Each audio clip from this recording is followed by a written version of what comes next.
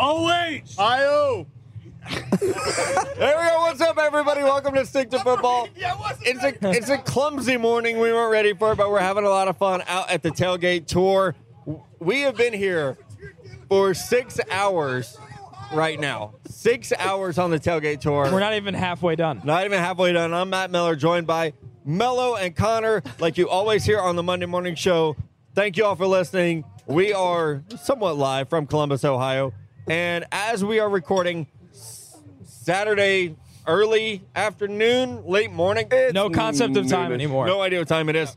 So we can talk a lot about what happened Thursday, what happened Friday, what's going to happen today, what's going to happen Saturday, which might be a little dated for you. But we do have, fellas, rarely this happens at a tailgate tour. We have some news, and I think for me it starts with DK Metcalf, Ole Miss wide receiver, declares for the NFL draft. He's been out all year with a pretty significant injury, yeah. But now he jumps in this class of receivers that we have said is not very good. And I don't even know, I'm still not sold on DK Metcalf. I don't even know if he's the best Ole Miss receiver. I've said that before. I know I said it last year about James Washington, but I like A.J. Brown, and I think I like him more than DK Metcalf. It's hard to tell, though, coming off of a big injury, how he's going to recover and bounce back in time for the combine. I look at Metcalf, and I like that he wins contested situations, and I like he's long. Yes, physical profile off the charts. I don't know if this was the best move because the question is, are you going to be able to run at the NFL Combine right now? How are your medicals going to look? A lot of guys with neck injuries, and being in New York, I've seen two of them over the last year where Quincy Enunwa missed an entire season. Bilal Powell will now miss an entire year. It's a surgery that is very significant, and you have no guaranteed success to come back and be able to take on contact. We don't know the details of Metcalf's injury, which makes you wonder, how will teams view this? Will he be a first-round player That's anymore? all of it, too, man. I'm glad you said that. And I really like Kelvin Harmon a lot, too, in this wide receiver class, where I say, I think when it comes down to it, he's not the undisputed top talent. He's in the conversation. Yep. When medical things pile up, teams are going to have concerns. So I'm excited to see him in the NFL. I'm not exactly sold that he's a safe pick or a superstar yet. No, I think like Mello said, I'm not even sure he's the best Ole Miss wide receiver in this class because of A.J. Brown. And you've mentioned Kelvin Harmon. You have Marquise Brown. You have N'Keal Harry. Thank you. There are some other players in this class that aren't injured right now with an injury that we frankly know nothing about. When can he play again? He's not cleared right now. And there are going to be people, you know this, that see an Ole Miss receiver, and they're going to be afraid because of Laquan Treadwell, because we haven't seen anyone really come out of that system and thrive. So I think DK Metcalf, it's probably smart to jump because, as we've said on this podcast multiple times, when you're coming in next year, that wide receiver class is amazing. With the Alabama guys, the Michigan guys, there's so many good receivers next year. So smarter to jump this year, but I'm not ready. It goes on. It's just a point. It goes on. That whole sophomore class right now, people just have to jump and get in front of it. The Raiders are going to trade their entire draft for next year's draft. Cleveland Furl. And then that draft for the following year's draft. Right. They're going to Browns this thing. So DK Metcalf. The Raiders are a pyramid scheme. Yes, they are. Really are. I think that's the biggest news right now. But there's a ton of other things going on. Let's keep it Mississippi related. The Egg Bowl brawl was impressive. Our guy Jamal Peters out there not taking shit from anybody. You got quarterbacks throwing punches. I absolutely love it. Here's my question to you guys. I don't want your hot take on a fight that happened a couple days ago. I want your hot take on how do you handle a football fight situation. We've asked some people this question before. Taylor Lewan was like, from the point of view that we are involved in it. Yes. So as a humble brag captain of a high school team, we always talked about big deal over here. Don't take your helmet off going to it. Never. If they have their helmet off, we were ever going to fight at the coin toss, right? Never. But you show up with your helmet on, and I think that's the key. You look at what Aaron Donald did. The dude ran back to the sideline, put his helmet on, and strapped up. Right. You check that off the box. You go back ready to go. Totally. I got into 2 fights when I played lacrosse, and I kept my helmet on both times. You wear helmets in lacrosse? Yeah. Bigger than football helmets.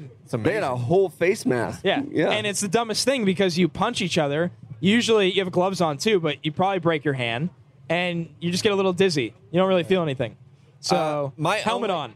I got into a scuffle once in a JV football game with a corner who tried to press me too much. So that's my experience. Any hockey fight, like he did the hockey thing and he pulled my jersey up and I was toast. I had no recourse to that. Like you can't fight when somebody does the jersey move on you. It's the ultimate like sports fight. It's just gloves come off, jersey goes up. So your move is make sure you have your helmet on. Oh, definitely. Yeah, there was a time when I was in high school we went and played at this school that looked like a prison, and we had to ride the bus for an hour full pads because when we got off the bus they were worried parents would throw rocks at us. Like, yeah, there was probably the rocks that were on the football field too. Because that was a terrible place. I know what you're talking about. Do not fight with helmets on. And Jamal Peters ripped the dude's helmet off because he got his fist stuck in his face mask. Why would you ever punch someone in the helmet? Slapping, Adrenaline, I guess. like whatever it is. Yeah. Why would you ever go for a helmet? I've hit my hand on a fighting, helmet. but you got to go lower body in a football fight. Yeah, it's all Yeah, abdomen. if you cut someone, though, everyone's going to hate you. But it's Yeah. the most effective tactic. Yes, for sure. Got to go low. So that's all the Mississippi updates that we have for you guys. A couple injuries really shook the college football landscape over Thanksgiving weekend and also maybe affected the 2019 NFL draft.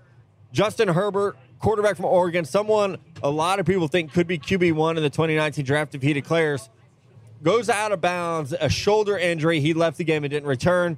As we're recording, we haven't heard an update on that, but it's a guy who we've already heard was probably going back to school. I think this seals the deal. I agree with you too. Like if it's a shoulder injury, that needs time to recover. And we're already late November, so you're looking at December he rests, but by January you have to be getting ready for the combine because it's in late February. He's just not going to have that time, and NFL teams are going to want to see him throw, and he's just not going to be able to.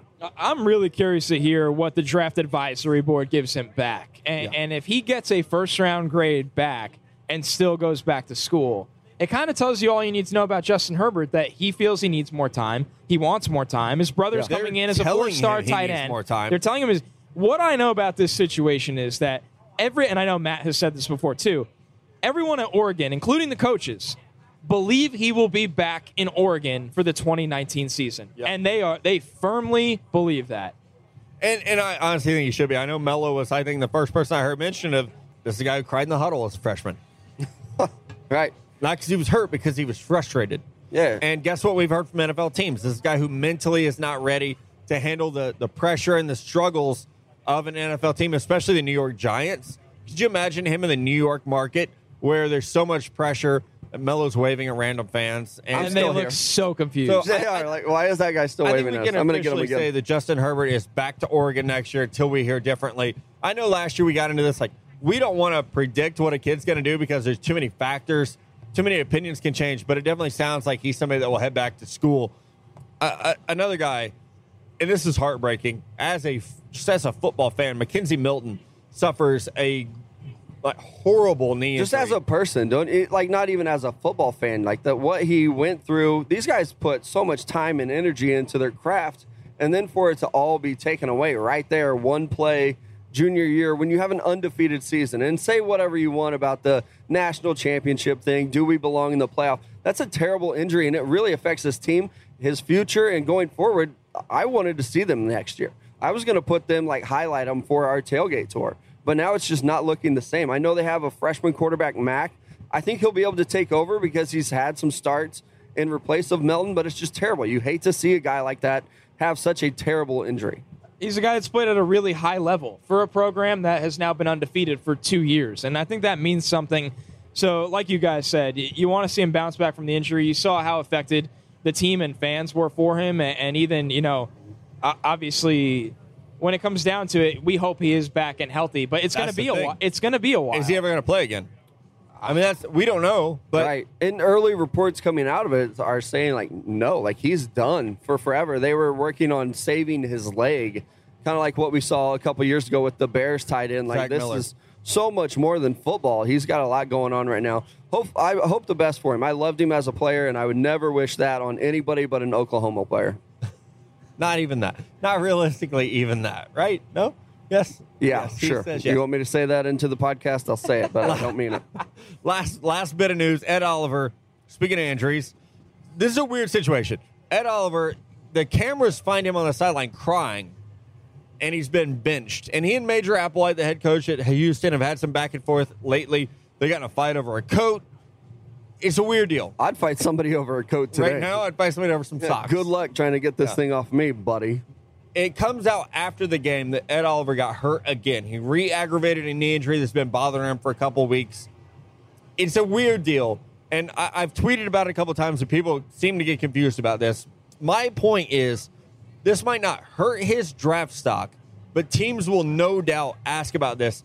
You sit down with Ed Oliver, your first question is, what's the deal with you and your head coach? That's where this question starts, because you got to figure out, is this a Marcus Peters guy who's going to have trouble playing for us within a system? Is he too good for coaching? And I think that's where you start with Ed Oliver is, we all know he's a tremendous player, a great athlete, but how is he going to take to coaching? Or is it Major Applewhite is trying to make an example of his best player? Well, and they're also going to go to Major before they even talk to Ed Oliver. Yeah. People are going to be calling Houston and saying, hey, what is the deal with him? What do you think here?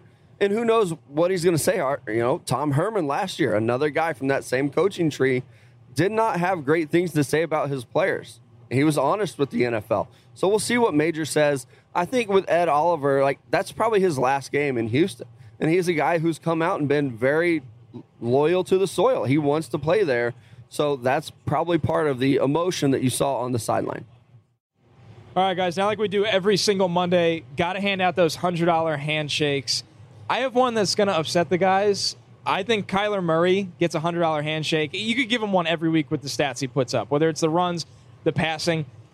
I want to make an argument that Kyler Murray should win the Heisman Trophy this year. And I think you could jump in. You're in the wrong crowd. Yeah. When it comes down to it, I think Kyler Murray is much more important to his team than Tua is right now. And I think what he's done for his team, whether it is the rushing numbers, he has about 600 more rushing yards than Tua, whether it is the throwing. I do think, obviously, in the Big 12, things are a little bit easier. But another big performance from Kyler Murray. I don't know if OU is going to be able to sneak into the playoff. They're kind of on the outside. After they lose. But if they do, I think you could seriously make the argument that he's a strong number two, very strong. I just feel like what Tua has done, it's hard because a lot of voters are going to, you just did, Connor, they're going to talk about stats.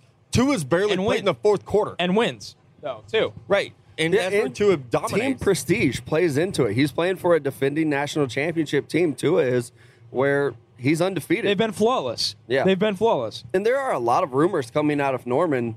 Kyler Murray's going back to school. Like, that's something I saw on Twitter last night. Like, he's going to forego that $4 million contract. Idiot. Oh, I can't even imagine why. And I'm not saying this as a Texas fan. Why would you go play another year of football for free when you can make $5 million playing for the A's? Yeah, why would you do that? Start your projection into the minor league system there when you're a 5'10" quarterback. He's a great college football player. He's amazing. He has an incredible arm. Maybe he's a draft prospect, not round one. Like, that's where you're going to have to go to make that money, just kind of split the difference with what the A's are giving you. And I think at best he's probably a second-round guy. Yeah, I agree with you. My $100 handshake this week, not going to a college football player. I tried to get Mello one last night to eat anchovies, and he wouldn't do it. I noticed that, Holy by the shit, way. I just remembered You ordered a Caesar salad with no anchovies, so $100 That's poor, really depressing. my friend. It's $100 to eat a handful of anchovies. That's all you had to do.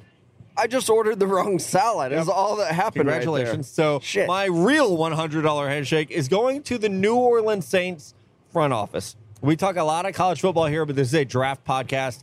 The Saints played Thursday night against the Atlanta Falcons. Drew Brees threw touchdowns to 4 undrafted players. And I'll tell you what, I think the Saints are the best team in football right now. Better than the Chiefs, better than the Rams, better than the Steelers, better than the Patriots. And a lot of it is credit to the scouting department of Mickey Loomis, Jeff Ireland, Sean Payton to all get on the same page. And they are finding guys who are fantastic under-the-radar players that they have developed now. Say what you want about Taysom Hill. It's a little bit of a sideshow, but at the receiver and running back position, they have been so good at finding these sleepers who come in and contribute. Yeah, and I agree with you, too. They look like the best team in football right now. My $100 handshake I'm going to give to Greg McCrae out of UCF. He is the guy that carried the load after the Mackenzie Melton injury, 180 yards on the ground and 3 touchdowns. You can't look past that. Very valuable to your team. So I'm going to give him this week my $100. It's my favorite part of the show. Anytime we get out on the road, it's time for Draft on Draft. We literally have beers lined up at the window. You have to follow us on Instagram at Six Football if you want to see it. We also are bundled up a little bit. It's a little cold, a little wet. So thank you all for braving the storm to hang out with us. The best part about Tailgate Tour, guys, we're going to take live draft-on-draft questions. The fun part is we have no idea what these maniacs are going to ask us. I know. Usually I get to, prepare a little bit, and maybe someone's going to be like, Mello, what's your social security number? And you're going to answer. And I have to tell them because it's draft on draft. That's the rule of draft on draft. So we have an open mic, and our buddy Dan's going to start us off. He's from Michigan. We're in Ohio State. Dan. Yeah. What's up, guys? Copy and paste Dan is how I refer to him. Yeah, just Dan. All right, so I got 2 questions for you. Dan, where'd you drive from? I drove from Detroit, Michigan. Love it. Dedication. I worked an 8-hour shift yesterday, got off work, and came straight here. So Big I'm Kid here for Rock it. fan? No. That's too bad. Same. All right, so first question. So I'm also a Lions fan.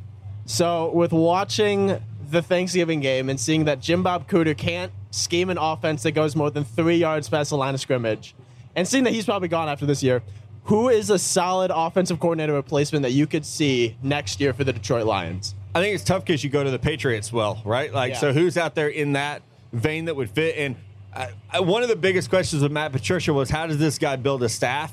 Because the New England tree is so saturated right now. So I think you almost have to branch out at this point and maybe go to someone like a Mike Kafka at Kansas City to try to get a little more innovative. You could do what Matt Nagy did, tap into the college game and go after some guys in that area, like Ryan Day at Ohio State. Ryan Day is somebody that Mike Vrabel wanted to hire from the Tennessee Titans last year as his OC. So there's a connection there to some of the Belichick people where I would think that Ryan Day would make a lot of sense. But you're right. I mean, Jim Bob's got a cool name, but he can't call offense to save his life. Are we talking about Ohio State assistant coaches today, or is that a no? Yeah, we can, I think. Okay, cool. We can. Yep. Where's our boss? Yep, and we're all set. Yep. I think if they want to get creative, I think Zach Taylor with the Rams, anyone under Sean McVay right now is going to get recognized. That would be huge. And while he gets recognized to coach the receivers and a lot of different parts there, he does have a voice in the offense. So I don't know if the Lions have the pull to grab a guy like that, but that's a lot of it, right? But it matter who can you hire there? Who can Matt Patricia hire? It goes back to New England, the tree there. But I think if you want to get creative, you go outside the box, you go to LA, grab someone from that staff to call your plays. Or you go to New Orleans and say, hey, Pete Carmichael will give you $2 million a year to come call offense, because he's probably going to jump now with Dan Campbell in the head coaching hierarchy. So it's tough being a Lions fan, dude. All right, and then my second question. So we always talk about Dwayne Haskins and his draft stock, but what do you guys see some of the realistic possibilities for some of the other Ohio State prospects like KJ Hill, Paris Campbell, Michael Jordan, Jordan Fuller, guys like that? Yeah, I think your receiver class, sorry, Mel, your receiver class is really probably the most interesting part because of guys like KJ Hill and Paris Campbell. Paris Campbell might be the fastest guy in college football. And we've all seen, you get to Indianapolis, that shit matters, right? Like you run a 4.3 at receiver, it's going to boost your stock. So I think receiver is the most interesting, where you have a couple guys that could go day 2. As far as other day 1 players, we've seen Kendall Sheffield and Damon Arnett struggle so much this year, where you had corners that were potentially round 1 athletes. Their play hasn't backed it up. So I think that's where you struggle. And then offensive line, Michael Jordan's interesting. He's almost like too tall to play center, but could be a pretty good power guard. You buried the lead with Draymond Jones. Like he's that's and maybe I don't know. Nick Bosa? My bad. I've heard of him. So their prospects are looking pretty good. You mentioned Paris Campbell, though. I love him. He's one of my favorite receivers in this class, probably top 5 receiver for me. Yeah. That Ohio State offense doesn't really work for receivers. They do a lot of screen passes, so I think once we do see him at the combine and some of this other stuff, he's going to be able to show off his athletic ability and his hands. If he has them, he's got to show them off. We just haven't seen it yet. I really like Campbell as a screen guy, though. Like, he's shown the last year or so that he can get those screens and run with it. He's been a guy where you get the ball in his hands and he makes big plays happen. There's people that believe he's the fastest prospect in this draft. He can run a sub 4.4 easily. I think he does. So I think Draymond Jones is interesting because the league is looking for a rotational defensive lineman that can rush the passer, and he fits the bill as that. As a gap shooter, a guy that wins with length, a 3-tech. He's not going to be on the field every down. I think he can go top 50 very easily. Sweet. Thank you, guys. It's 10 o'clock. Oklahoma sucks and Michigan sucks. There we go. Attaboy. Hook 'em. There we go. And we went Ohio State fan. Now we got to go Michigan fan. Our Because guy they drove did show down up. from Grand Rapids, Michigan, right? Is that where you came from? Yes, sir. Grand Rapids, Michigan. How long is that drive? About 5 hours. Love it. Not too bad. No, that's half of our drive here. All right, JQ, you got a question, man. Let us hear it. All right, I got 2 questions. My first one is the defending Super Bowl champion Philadelphia Eagles are free falling as we speak. All our corners are gone. Outside of Greedy Williams, what corner help could we look for in the draft? Yeah, I mean, you guys are free falling, and I think that part speaks to what you lost on the offensive side with some of your coordinators and coaches. As far as corners go, I think DeAndre Baker at Georgia is somebody that could be interesting. And you're not picking as late in round 1 as you may be expected to. So that also helps. Where you might be picking in the middle of round 1 where you can get a DeAndre Baker. Maybe you can get my guy, Trayvon Mullen at Clemson, who has the speed, the length that everybody looks for at corner. Yeah, that's what I was going to go with too. Until you ripped off like every corner that's going to go in the first round. That's but yeah, what I you do. can't get greedy. And maybe those defensive linemen will push him down a little bit. We did see him struggle early in the year, but I think you're going to be set up in a good position to get a corner because there are going to be 3, maybe 4. Somebody else shows up where you can get a good corner in round 1. And you might trade Nick Foles for one. You never know. Right. I think Byron Murphy might be the best corner in this class. I don't think the gap between him and Greedy is as far as people think. He's a little smaller. I think he mirrors a little better. So the Eagles, unlike last year, they're going to be picking in the middle of the first round. And they've really caught bad injury luck. It happens a lot of times to Super Bowl playoff teams. They can bounce back very quickly with Carson Wentz. And I honestly believe bad coordinator luck. I mean, you lose the guys that y'all lost, D. Philippe going to Minnesota, and they haven't had a great – but losing Frank Reich was somebody we loved. And like we're saying, this guy's one of the best head coaching candidates out there. He didn't get a lot of the attention because of Josh McDaniels and Matt Nagy, but I feel like losing him has definitely been felt. So that's on Doug Peterson now to hit his own coaching tree, and he might be the guy that gets Mike Kafka to come and try to fix things. Right. My second question is, I heard you guys talk about a couple podcasts ago. Shea Patterson has a possibility to lead because his draft stock is going to be higher this year, with Herbert declaring to stay, possibly. If that happens, where do you think his draft stock lands him? I think Shea's a really hard prospect to evaluate right now because so much of it comes between January and April with football IQ, character, things like that. But you have to be impressed by how well he's played from Labor Day weekend until now. Like, he's gotten better every week, playing in what amounts to a pro-style offense under Harbaugh. I'll tell you, I'm not just saying this because you're a Michigan fan. I think he could be the first quarterback drafted. It just depends on how well he handles this process. Senior Bowl. I mean, think about Baker Mayfield 1 year ago. No one was saying a year ago Baker Mayfield was the number 1 pick. Very few people were saying first round. No one with credibility thought he was going to go top overall, but he went to the Senior Bowl and he was amazing. And he went to the Combine and he was amazing. And then his interviews and his pro day workouts blew everybody away. There's no reason Shea Patterson can't own that process if he takes care of business and does the same thing. Especially, we're getting Justin Herbert, we talked about, already got a shoulder injury. Looks like he's going to go back to Oregon. It might come down to the quarterbacks we're going to see today between what we got Shea Patterson and Dwayne Haskins. Those might be your QB1s. You talk about quarterbacks going in this class round 1. That's like being the tallest midget at the carnival. Like, there are no quarterbacks in this class. Like, I hate to say it. It's just not going to happen for you. If you take a guy like Dwayne Haskins, congratulations, you just drafted Tannehill again. Like, I don't think they're first-round quarterbacks. I think you wait. Shea Patterson, yeah, he's looked good so far, but I'm just not sold on him being a round 1 quarterback yet. Yeah, I agree. I think when we're talking about the quarterback conversation, and you have Will Grier in the conversation right now, some people like Drew Lock, obviously Haskins, Patterson. I don't think Herbert declares anyway. I think it goes back to what Mello said, where maybe there's just not a guy. Tallest midget? There's Daniel you said it, not me. Jones. Yeah, Daniel Jones from Duke. A lot of people like him. I don't see a first-round quarterback right now. I just don't think it's that kind of year after we were truly spoiled last year. And we talk about first-round quarterbacks, like somebody will do it. 2 to 3 of them will get drafted. They'll go in the first round. They just shouldn't be. E.J. Manuel won the first round. Yeah, it happens every year. I mean, Josh Allen got drafted top 10. All right, thanks, guys. It's 10-11. OU sucks. Go Blue. Ohio State sucks. We didn't tell people to say that it's whatever They're time catching OU on. sucks, but I appreciate it. I appreciate all of it. So our buddy's here. Our buddy. Not the elf. I do love that movie. And he's going to pop a top and ask a question. I always know. love when that So happens. we're here. We're doing draft on draft, so we have to do it right. There we go. That's All a right, listener. There it is. That's Crack not the a guy can. who stopped by for free beer. He listens to the show. I always love that. Some Cheers, guy boys. stopped by Cheers. asking about hot dogs. Like, what the hell, man? Get out of here. All right, so we're in Ohio. He warned me about this, by the way. So You guys are basically a semi-Browns podcast, and we're in Ohio, so I'm a Browns fan. I got to ask. And I'm asking about the O-line.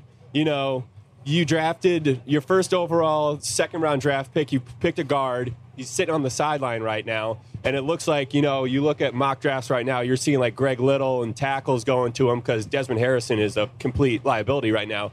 I mean, Texas fans could have told you that. But so, kind of a two-parter. Where do you see Corbett fitting in? Is Zeitler like trade bait? And what do you see them going in the first round? Do you see tackle? I honestly believe that Corbett was a panic move. Joe Thomas is retiring. We got to draft someone. And they did panic a press a little bit. We'll see if he can eventually develop and fit in. I think one thing that you can look back at Dorsey with Kansas City, you can look at even the Packers, what they're good at is getting guys outside round one who could be good offensive linemen. So it's too early to say Corbett's a bust or a bad pick, even though there are some struggles on the O-line. So, and then to your second point, this is a tough year to need left tackle.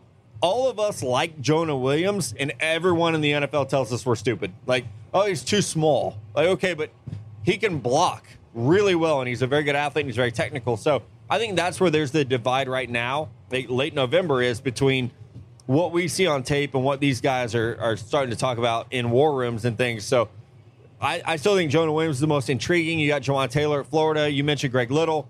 It's not a great year to need an offensive tackle, which, unfortunately, unless they're going to bet on Desmond Harrison's upside, that's your biggest need, I think. You also have to wait for that coaching changeover because somebody else is going to come in there and they're going to evaluate everybody else that's on roster. So who knows what they're going to do. Once they do have a head coach lined out, I think it'll be easier to see, like, what do they value? What do they want to do? They're not going to be tied to any of these draft prospects. So I think that they could be trade bait all over. I know this guy throwing a football in our lot right now, may have played quarterback, at a decently high level. I'm scouting the guy in the parking lot right now. I'll say this: the first round did not play receiver. The first round tackle that no one's talking about is Yadni Kajust on West Virginia, and John Dorsey was at West Virginia, Oklahoma. So it doesn't mean much when guys go to games like that, but I think they're doing their homework on the tackle class. I think there are answers in this tackle class. I do think Jonah Williams, Kajust, and maybe even a guy like Andre Dillard in the right scheme at Washington State can be caliber starting tackles. And that's how it goes. Like, you look at, okay, what do the Browns run? Well, West Virginia's not that different from what they run. So you have someone who produces in that scheme where, the league might say Jonah Williams isn't a top 10 tackle, but for the Browns, Yadni Kajust might be a top round 2 guy who could be a long-term starter. Yeah, well, since I'm up here, you saw Terry Kitchens, the Browns O coordinator right now, run the wishbone, basically. What are the odds that he gets another shot at being an O coordinator, showing, he can do something different? I think the issue there is that the Browns are going to make a hire that's offensive-related hire. I think the question is, will he go somewhere else, and will that coach be willing to keep him? Also, the same could be said for Greg Williams right now. I think the Browns should find a way to keep Greg Williams as their defensive coordinator again, and I think it's a role he's comfortable with taking under a new head coach. So it depends on what direction they go with the hire. That's why I think Matt Campbell's a really good hire, because you bring a college guy in. We're in the right part of the country to talk about Matty Campbell. He wants NFL veteran coaches there, and that's why I think Campbell's a really good fit. You get a guy like McCarthy or Harbaugh, they probably don't keep those guys. So what makes you say Campbell can translate from college to, besides the rah-rah aspect? A lot of it's the rah-rah aspect, right? Yeah. You have a guy who's a great leader, and you've seen him go to small programs and quickly, maybe not turn Iowa State around, but make them respectable at least. And I think there's a big element of that okay, we've seen him do this. And then so much of why do we like guys as head coaches is because what we're told, of how well does this guy interview? How good is his plan as a head coach when he comes in and talks to people? We're not out there watching Matt Campbell game plan every week. So at some point you kind of do fall back on your sources, and you have to trust people to say, like with Matt Nagy last year, this guy's super prepared. He might not call the plays for the Chiefs, but his input, it makes you impressed. And then also as a head coaching candidate, and we've talked about this before, Connor, so much of it is what do you bring with you as a staff? Yeah. That's super, super important. Right. And I think that's why that's his biggest question is, who does he bring in? So if he keeps the Kitchens, if he keeps the Greg Williams, Matt Nagy goes to Chicago and keeps Vic Fangio, it was a slam dunk. That was a win for him. So you get into those types of questions. But I know everybody in the league loves Matt Campbell right now. And I'll say this, something goes about paying attention to detail. Some of the best coaches that make the transition are detail guys. those Iowa State teams, top 15 in taking care of the football, top 15 in penalties. And both years. Yeah. That matters a lot. And that's why a lot of people say he can handle the locker room, he can handle the detail that the NFL requires, and he'll demand the respect of an NFL locker They also room. weirdly have a state-of-the-art strength and conditioning program. Yeah, like it's you a would great think program. Iowa State, like, but like everyone's copying what Iowa State does. So it is very impressive right now. All right, boys. Cheers. Appreciate it. Go Bucks. No, it's Ohio or Oklahoma sucks. I don't know what time it is, but I mean, I try to be original. it's 10:15. There you go. There you go. 10-15 and Michigan still sucks. There you go. Thanks, There you go. All right, the questions keep it coming. My name's Ryan, and my Twitter handle is Browns Can't Draft. One of our There you go. favorites. There we go. That we've been reading. They're for a turning it while. around. So, two things. Starting off, Michigan fans kick puppies.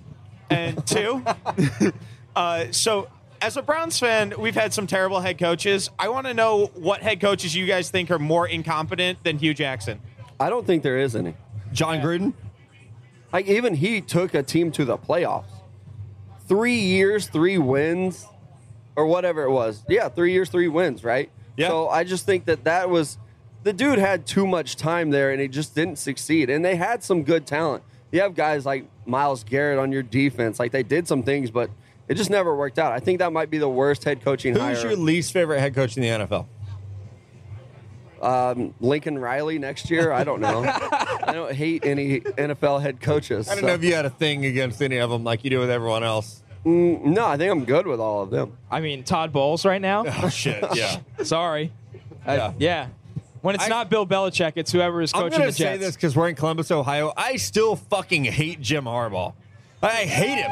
Like, how can you lose Crowd's that loving that Super one. Bowl? Like, oh, my God. As a Niners fan, like, no, not good. Well, and he also hasn't even beat the Ohio State yet. Like, come on, you get all this. If you're listening to credibility. this, If you're listening on on Monday, maybe Monday. he did, but yeah. Still not a Jim Harbaugh fan. But no, I mean, I think the Hugh Jackson thing, and it goes back to the Haslams. You hired Sashi Brown, he was a lawyer. He had no football experience. You hire this guy, and he's going to moneyball the NFL. And that's hard to do. He played football at Harvard, but he had no experience running a front office. And then you hire Hugh Jackson, who at the time a lot of people wanted. The Niners wanted. Maybe the Bears were talking to him. It's like they almost like tried to outsmart things, I think, is what they ran into. And that's what's, as a Browns fan, when you all start to think about who your next head coach is going to be, you got to remember you got an owner who is right now thought of as the least favorable one in the NFL. So can you get Lincoln Riley?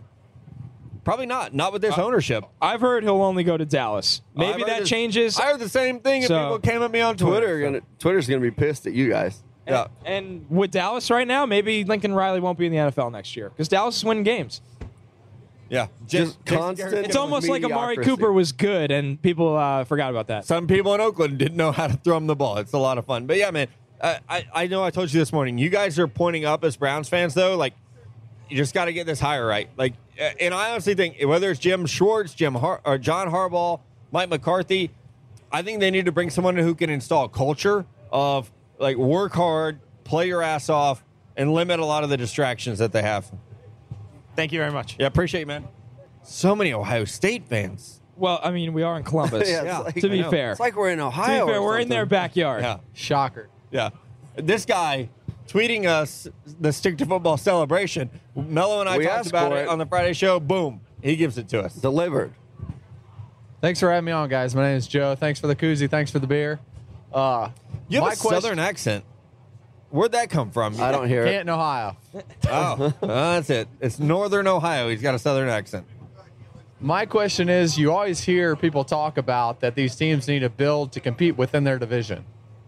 With that being said, how did things change for John Dorsey drafting in the AFC West to the AFC North? No, man, that's a great question. Fantastic question. It's like so cliche, right? But you have to be tougher, right? You need a good offensive line, a good defensive line. You're probably going to run the ball more this time of year, late November, December, because, I mean, shit, look at the weather out here today, right? It's going to be cold. It's going to be rainy. You have to be able to compete in the elements. So I think that plays into it. You know, Connor's team went to that mentality a couple years ago of like they tried to draft all these pretty boys from California and it wasn't working. They don't last in New York. And they said, okay, we need guys who are dogs. Like, let's get guys who love to hit and love to play physical football, and we'll build our team in that identity.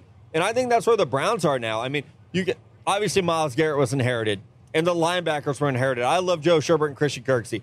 those guys will play physical ball because they went to Wisconsin and Iowa. You know what they're all about. And now I think you see the secondary. You get Denzel Ward, who was the feistiest motherfucker in the draft last year, right? So you have good players like that. Hopefully Jabril Peppers can eventually become tough. We'll see if that can happen. But Demarius Randall, loves to compete. There's so many players on defense, and hopefully we see the offensive line get that way. Nick Chubb is just a ball of steam at running back.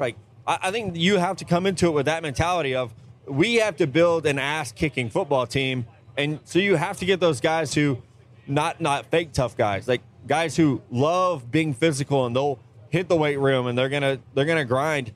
It is so corny and cliche, but you have to do it that way. Also, one quick goofy question. I love these. If Zion Williamson, for whatever reason, were to say fuck the NBA and declared for the NFL draft Wish next he year, would. where would he get drafted? We've talked about this just among ourselves. There's no way Bill Belichick doesn't find a way to draft him and make him a tight end. Right? Someone does it in probably the top 15, and he becomes the greatest tight end in NFL history. I think realistically, though, he would not make it past round 3. He's never played a snap of football, but I don't care. You're 6'7", 285, and you can run and jump like that. They'll find a spot for you. There's a dude out of Baylor who just was Rico good at Gillis. basketball, and they're just let's try you out at football. So if you're an athlete, they'll give you a shot. And a guy of his athletic ability, it's LeBron James and then Zion. Those two are the most athletic dudes I've ever seen. So, yeah, top 3 rounds for sure. Yeah, I wouldn't bet against him. I think when you look at tight end, defensive end, he's already built. He's already 280 pounds of muscle. Yeah, he's bigger than some I want to see a tackles. birth certificate, by the way. How old did they say he is? I mean, he's a freshman, so 19. Dude's 30. I don't know. Thanks for having me on, guys. I got to get to the bar before my girlfriend dumps me. Tell her I'll thanks, be here man. all day. How's it going, guys? Brian from What's up, Columbus. Thanks for having me. How long was your drive? About 10-minute Uber. Okay. Damn, that's rough. Thanks I for had to coming out. walk. They wouldn't get us all the way here, so. But all right, a little fun. We're gonna go Jeff Brom, Scott Frost, Matt Campbell for the next 10 years in the NCAA. Fuck, marry, kill. We've been best draft banned on from answering draft. these questions on the podcast, but you asked, so we'll answer. I would marry Matty Campbell. I was going to Everybody say, knows that. everyone's marrying Matt Campbell. I'm not. I'm That's- marrying Scott Frost. Oh, okay. Yeah, I am. I think that he's going to turn that Nebraska team around. You look at what he's doing there already. It looks good, and he looks good. So I'll take Scott Frost. I'm going to marry him. That boy can bend a ball cap. Hey, he went into Iowa yesterday and almost won. Yeah, and they're Almost won. competing in year 1, so that's they're- pretty impressive. They're going to turn it around there. I would kill Yeah. Jeff Brom. Not literally.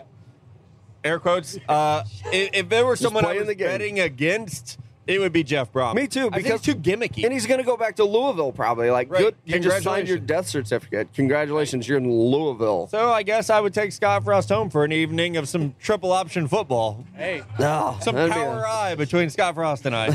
you said it, I didn't. Yeah. I Thanks, agree guys. with Matt on all 3 of them. I mean, I have nothing else to add to it. Mello, so you're taking Matty Campbell home? Yeah, I'll I'm take going to go back Matty to New York Campbell and home show for up a at the little bit. Bleacher Report office. So there's your corporate answer. Thanks, guys. Great question there. I love it. We've been trying to answer that question for 2 years on the podcast. Haven't found a creative way to do it. I think I wanted to do some Mary Fuck Kill on the very first episode I did, and Matt was like, no. And then our buddy Dan, R.I.P., was like, yeah, I also agree. That's probably a no. So, We also thank you tried to for rank bringing our it to ex-wife. Drafts on Draft. Oh my God, Dan Barnes is here. I'm covered in ice water. Cool umbrella. All right, we got a new going on, another, fellas? another Ohio State fan. I just want to say thanks for the trendy gloves. They're fantastic. They're It's great. really cold They look weather great. right now. They fit really nicely. Sorry they too. don't cover your They're thumbs. perfect. Yeah. So we got a timer over here, right, for 30 seconds. You guys, You guys are making a. Is it gonna be fun or miserable? how many seconds. cheeses can you guys name in 30 seconds? Cheeses? Yeah, cheeses. Colby Gouda, Jack, Pepper Jack, Monterey, cheddar, Gouda, Gouda. Gruyere. Yep. Mild cheddar, sharp cheddar, Yeah, there we go. Fuck. That's tough. Come on. American, Mozzarella, Parmesan, feta. Say Swiss. feta, Swiss, You guys are on a roll. Munster. Thank you. Yeah, I don't know. Proud. Wow, we're really good at this. Other That's cheeses. hard. We're not from Wisconsin. Yeah. No, I know we No, look like we eat a yeah. lot of cheese, but I had Do some really cheese weird shit in sticks France count? this summer. I don't know. Sticks. yeah, I don't know. Yeah, Mozzarella cheese sticks. There you go. Yeah, those are the best. You get how them do we do? intertwined with the. Oh, you guys did great. I think I got like 15 or 16 There you go. there. Yeah. Nice. How many did you bring for us to eat? Oh. What was the over/under? None. Yeah. I got some Fermunda cheese. How do we forget that one? That's my favorite. Hey, thanks, guys. Thank Thank you. Danny Barnes, you can ask a question? Get on up here, dude. I'm surprised you survived the parking lot dressed like that. Oh, yeah, I got haggled a lot. That's cool. It The happened. only person to make Oh. 2 tailgate tours. Dan Yeah. Barnes. Second What? appearance. Your second appearance. Well, But not tailgate no, tour. I was He at did- the yeah. combine. Yep. Yeah. All right, buddy. What's your question? Okay, so on the show that you guys put out yesterday, you were talking about Drew Brees over Patrick Mahomes for the MVP. Yep. But like, what would Andrew Luck have to do to be in the MVP Win conversation? Win out. Yeah, Throw win the out. ball That's further what I was, than that's 30 what me and yards. Anthony were talking about. But it's like, But if they do, it's him and no questions asked. Like, right. I just don't know if there's anybody that's more valuable to their team than Andrew Luck is. But to you the know Colts what? That's right now. not the award. I know, but The award is who's the best player on a Right. good team that plays quarterback. Right. And is Right. attractive. yeah, And Andrew looks ugly. So that hurts. yeah. He's a sucks. goofy looking bastard. If but only he he can was throw the AJ football. McCarron, he'd be. That's the- right. Yeah. That's right. if only we were all AJ McCarron.